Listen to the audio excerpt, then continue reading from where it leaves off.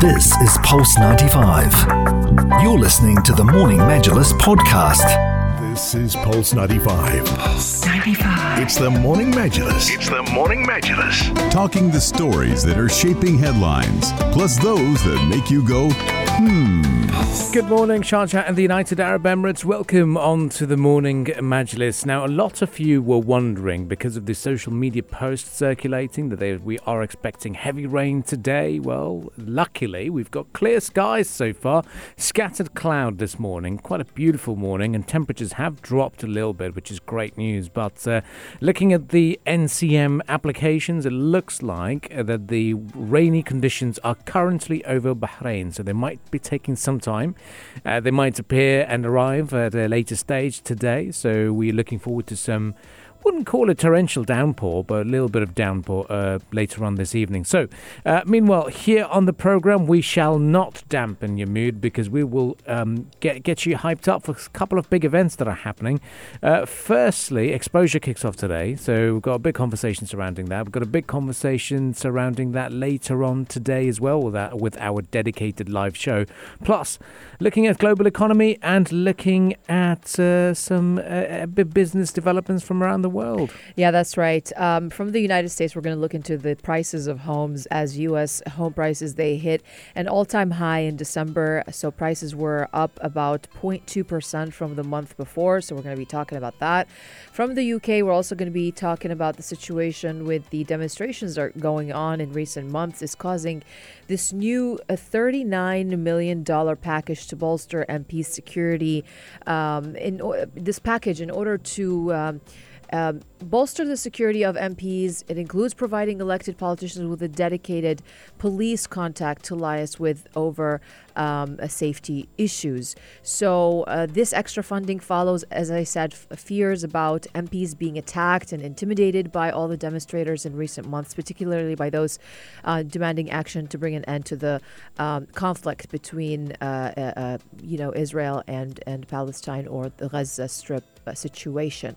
So we're going to be talking about that as well, and then we're going to look into the world economy as a whole, how it's been growing, and there's a growing chance of also a soft landing according to G20 as well.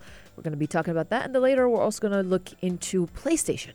Yeah, a bit of tech talk, because we do know that Xiaomi has decided to launch an electric car. We've also got Apple that have decided no longer that they will be working on their electric car that they've been working on for about 2 decades. That's been scrapped. So a bit of a tech talk and a bit of a overview of plans and shifting of plans, and even sadly losing certain roles and redundancies. So that's going to be a conversation that we're looking forward to today as well. So get involved on the text lines 4215. Would you have bought an Apple EV should they have developed it? I think an iCar would have definitely been a very popular option for many people. So we'll be talking to you about this in greater detail. But lots of economic discussions up next here on the program. Join the conversation with the Morning Majlis. Pulse 95. Well, we're going to start off the day with some happy news and promising news from the country, as the Minister of Economy, Abdullah bin Togh Al-Marri, he predicted that the United Arab Emirates economy will grow by up to 5% this year round.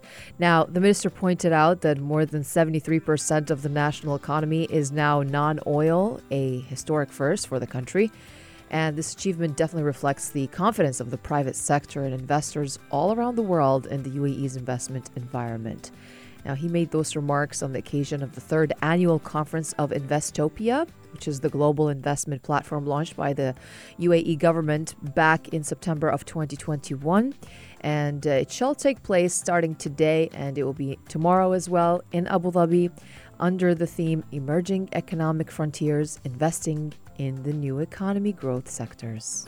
Yep, and during that interview with the national news agency WAM, His Excellency Al-Marri said that the private sector remains a key pillar in the new economic and investment landscape. It is at the heart of global challenges, and In implementation of the directives of the wise leadership, the UAE has identified the most sustainable and flexible economic sectors, which they've said they've reached 16, including health, technology, agriculture, education, financial services, and artificial intelligence, to name a few, that contribute towards sustainability of the economic sector and enhance the strength of their national economy. Now, if we look at the new announcements as well recently, obviously we have the CEPA agreements, we've had the recent opening of the Polish Business Council as well, and we can see lots of positive momentum, and even looking at countries like Malaysia, for example, which they signed a CEPA agreement with in June, and the Minister of Investment, Trade and Industry from Malaysia, who's taking part in these events, especially the WTO's 13th Ministerial Conference, he said that the ties between the UAE and Malaysia will continue to grow. And he said that we've had 3 visits to the UAE in 3 months, highlighting the MOUs that they've signed as well. So lots of partnerships to look forward to as well. So overall, I think this is going to be great news for us. It's a very positive statement to share very early in 2024. We're going to be talking to you about how the world is going to go through a soft landing and the economic data from across the world, and to see that the UAE, despite the global challenges, is still doing well to register and potentially register a growth rate of above 4%, as stated by their minister as well. So really exciting times for the country. Absolutely, and you can give credit, of course, to the country for following the 5 key pillars of their economic strategy, being integrated, having an integrated economy, and we've seen that, and of course all the entrepreneurship and SMEs that is in the country, the successful launch of companies, and how we are always pushing SMEs and supporting them, of course, on their entrepreneurial journey and kickstarting their journeys. Of course, we have a strong tourism sector. We have a strong foreign direct investment and exports in and out of the country. And of course, we do attract and retain a lot of talent. And that is basically, we all know that, of course, about the country. So we are definitely diversifying our economy. We're broadening all of our industries. Like one of the examples is how we're broadening our agricultural industry. Even here in the Emirates of Sharjah, we've been talking about that as well with the Sabah Sanabil and the wheat farms that we've been having. So we've been doing so well in the country, and it's great to see how the country is definitely shifting away from depending on oil and diversifying the economy away from it. So it has definitely, successfully developed a lot of sectors, and all in all, it has reduced its reliance on hydrocarbon exports and has created a more balanced and resilient economy. Pretty much on the right track for the country, and we shall leave the conversations at that, and we'll be right back after some more musical entertainment to look forward to this morning.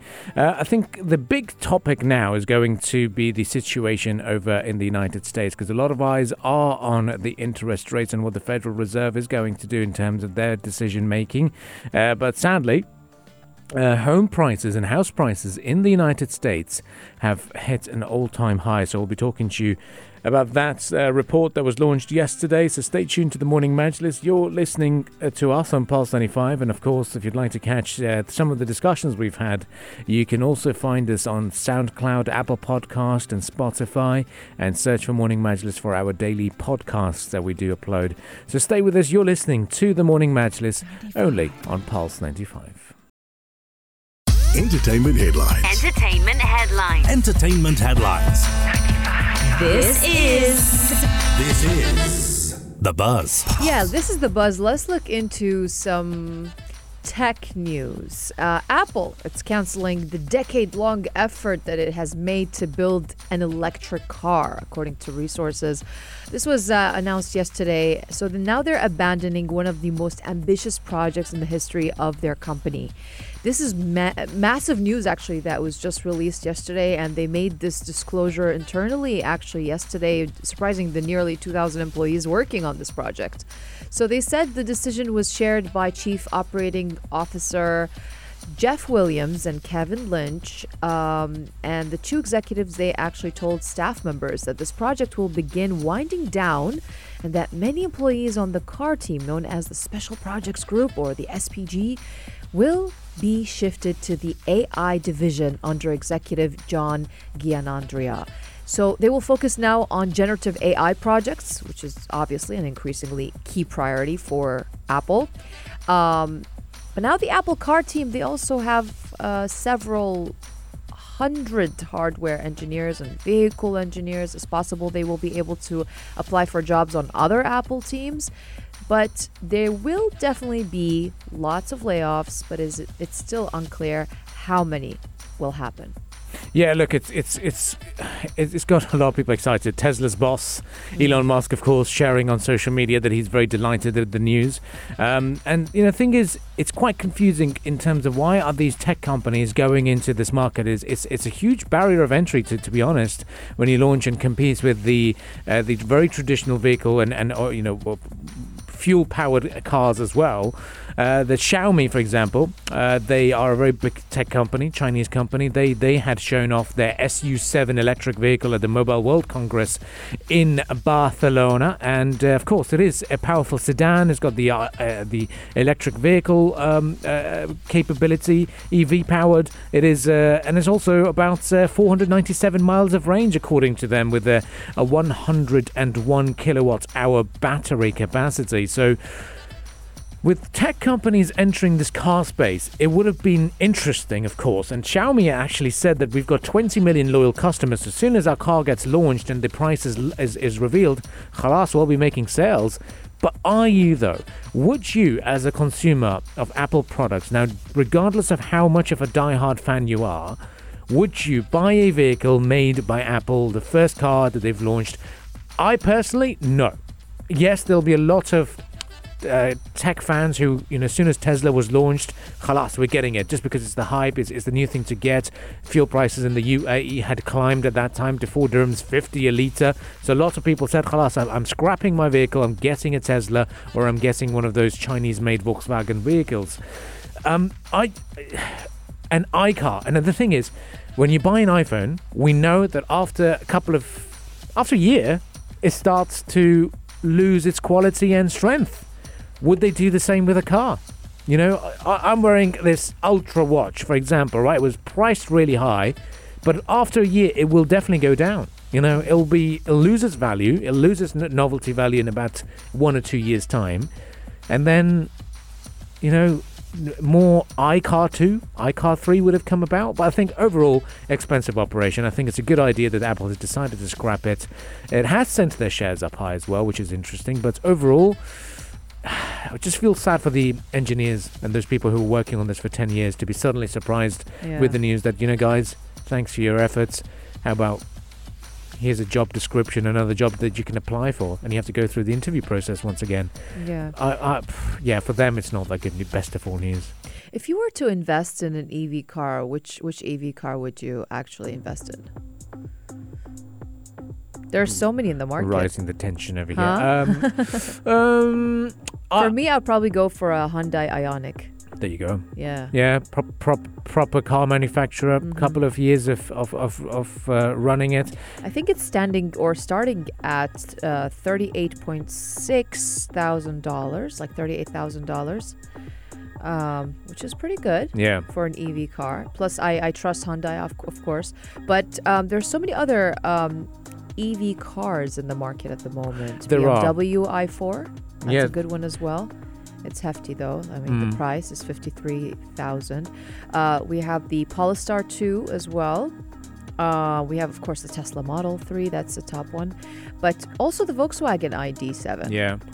That's been a big one. And then Nissan Leaf as well. True, but in terms of those that have entered the UAE market, there are only a handful, and that's true. Majority of it is Tesla at the moment. So I think I'll wait probably for more entries from different manufacturers, so that the price can go down, so that it becomes a little bit more competitive, and then venture into EV. It will definitely be a drastic shift from my current vehicle, which is a fuel guzzling V8, and not so proud of it to announce here on the airwaves.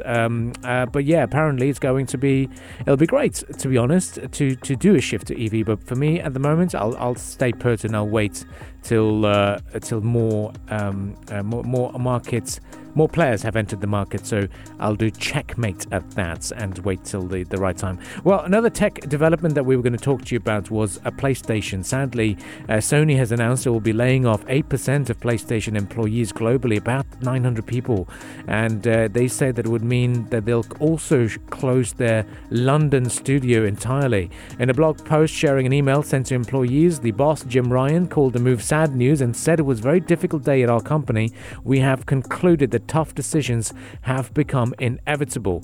The cuts come off a month after rival Microsoft had also revealed plans to lay off 1,900 people in its gaming division. And I think one of the reasons why this is happening is the gaming market has expanded so much that gone are the days of the consoles dominating gameplay. A lot of people are relying on their smartphones, their current smartphones, and they play the games on that, or even on their iPads, for example, or any of their gadgets, as opposed to relying on buying these consoles. Now, an individual such as myself who grew with the PlayStation 1, 2, 3, so the series, I didn't invest in PlayStation 5 yet, and I don't play my PS4 either.